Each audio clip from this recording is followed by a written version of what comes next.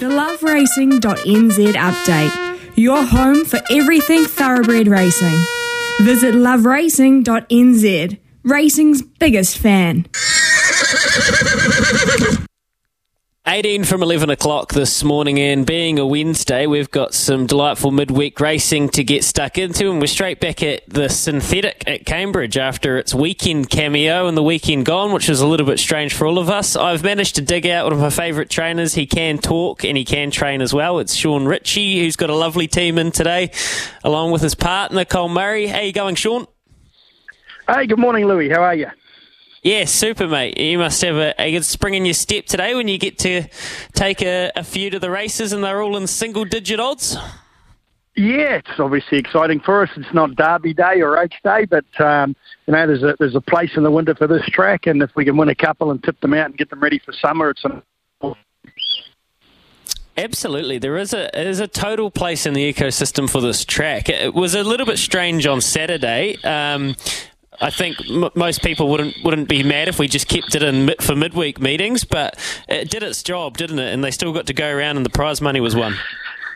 Well, I think if you ask 10 different trainers, you'll get 10 different responses about the poly track itself and about that particular scenario. I remember Peter Early a few years before they put the polys in saying a scenario like this where you get a heavy track, you can transfer it. But the little issue, of course, is most punters are doing their form on a heavy track, and when they transfer to the poly, well, it's a nightmare for them. So, and they don't often bet. So that part of it's still got to be sorted out. But I don't think there is an answer to that. You know, if you've got a horse going around at Tauranga on Saturday on a heavy track, it's probably got bent legs or it's too slow for the top of the ground. And to put it onto a poly all of a sudden can suit some and not others, which is why you get so many scratches.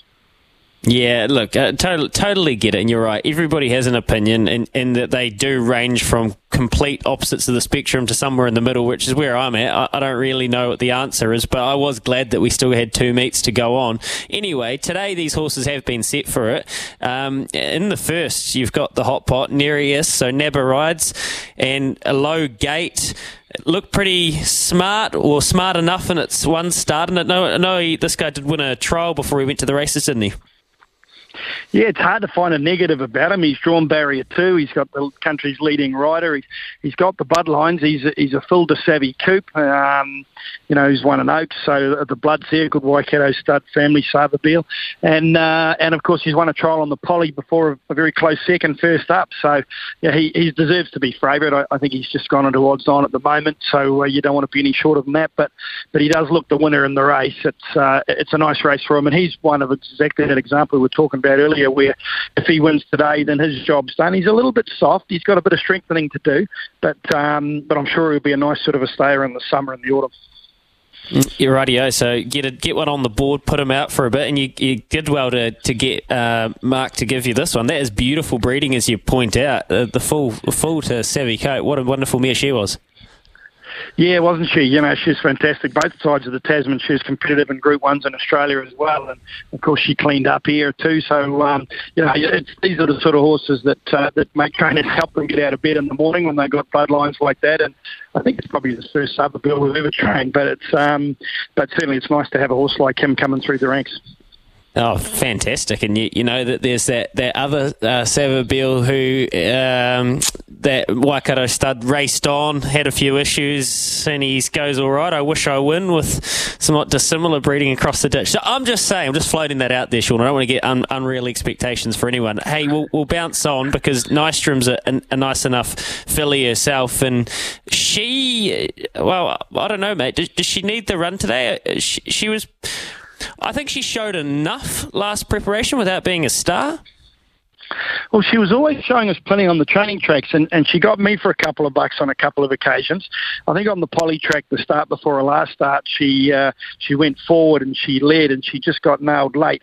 But she's had that break and strengthened right up. Her actual last run was on a heavy track, and we tried her over 2100, which I think she'll eventually get, but she wasn't ready for it on that heavy track that day, over-raced. So that's a bit of a forgive. She's had a good long break now, and she's done particularly well in the break. And a trial, I thought she badly needed it. She had a good blow after it, but she has come on well since.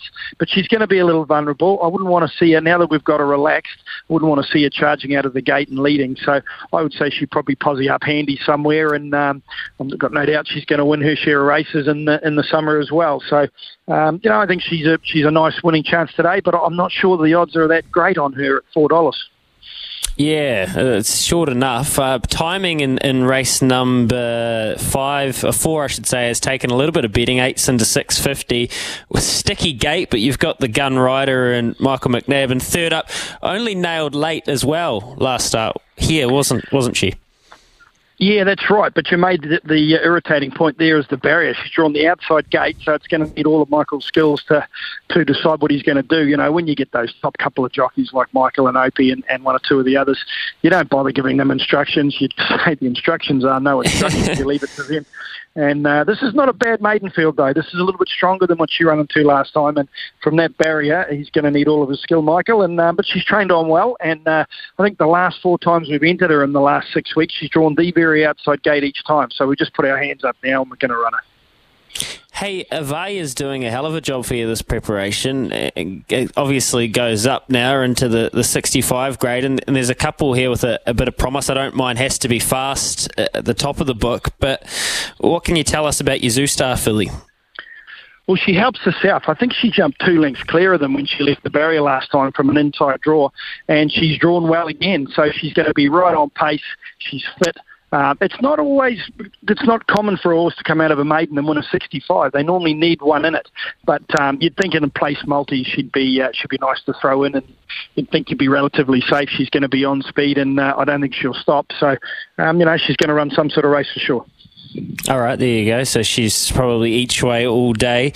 Turn Me On. How long have you had Turn Me On for? Because I feel like Turn Me On used to be with someone else. Graham Thomas, that's right. Yeah, Graham Thomas had him, and he sold his property and retired. So we've taken him over for this couple of runs this time in. He's actually, I think, probably one of my better bets today. He's obviously got the favourite to beat, which is even money, but I just felt that his trial on the poly track was superb, and when we've galloped him on the poly, he's worked brilliantly. He's drawn barrier 1, he's got that claim, he's dropping down from a 65 to a 60, and as I say, I just think he really likes that poly track, and we've run him on a couple of heavy tracks, which hasn't been exactly to his liking. I think he copes it okay, but I'm expecting a massive improvement from him today in a much weaker field, and based on training, from gate 1, it's hard to see him not getting a very, very soft run. I reckon he won on Opanaki Cup Day last year when we were there, and it was a real puggy heavy that day, and I think I pegged him as a real heavy tracker, but yeah, he's made me scratch my head a couple of times, so that's really interesting, Shaune. Good information. Evidently in the last as well, Spratty rides there, the Satono Aladdin filly. Anything we need to know about her? Well, we had her down as a horse that was struggling a little bit, and we'd give her a run at the races to see if she could measure up at race speed, and she went a cheeky race. She got a long way back and got home extremely well. Once again, this is a stronger maiden than that was. That was a split maiden that day. But she surprised us, to be honest, so I don't know where to sit with her. If she drew right down, she'd probably be a little bit handier, but she's liable to get a little bit back again, and I'd like to see more of the same, but she's a little bit lethargic in the track work, and her trials prior to racing in her first start were just average. So, but she surprised us, so we're hoping she does it again, but I'd say she's more of a watch. Okay, more of a watch. So, Turn Me On each way. Avaya maybe each way. Is that about right? Nereus hard to beat? I'd say Nereus is our obvious winner for the day, or our most likely winner. He's got everything, ticking all the boxes, as they say. But I think the value's Turn Me On. He's around that $485 or something mark, and he's going to be the one I'm going to have a few bucks on. And as you say, both Nostrum and Avaya are cheeky chances. Okay, outstanding. Appreciate the honesty there, Shaune. That's great information, mate. Hey, how's the old man? As he pulled up, have they managed to make it back from the UK? We spoke to George Simon last week, and it sounded like they were having too much fun. So I was just concerned about the crew, that they might have been going too hard. Have you had comms?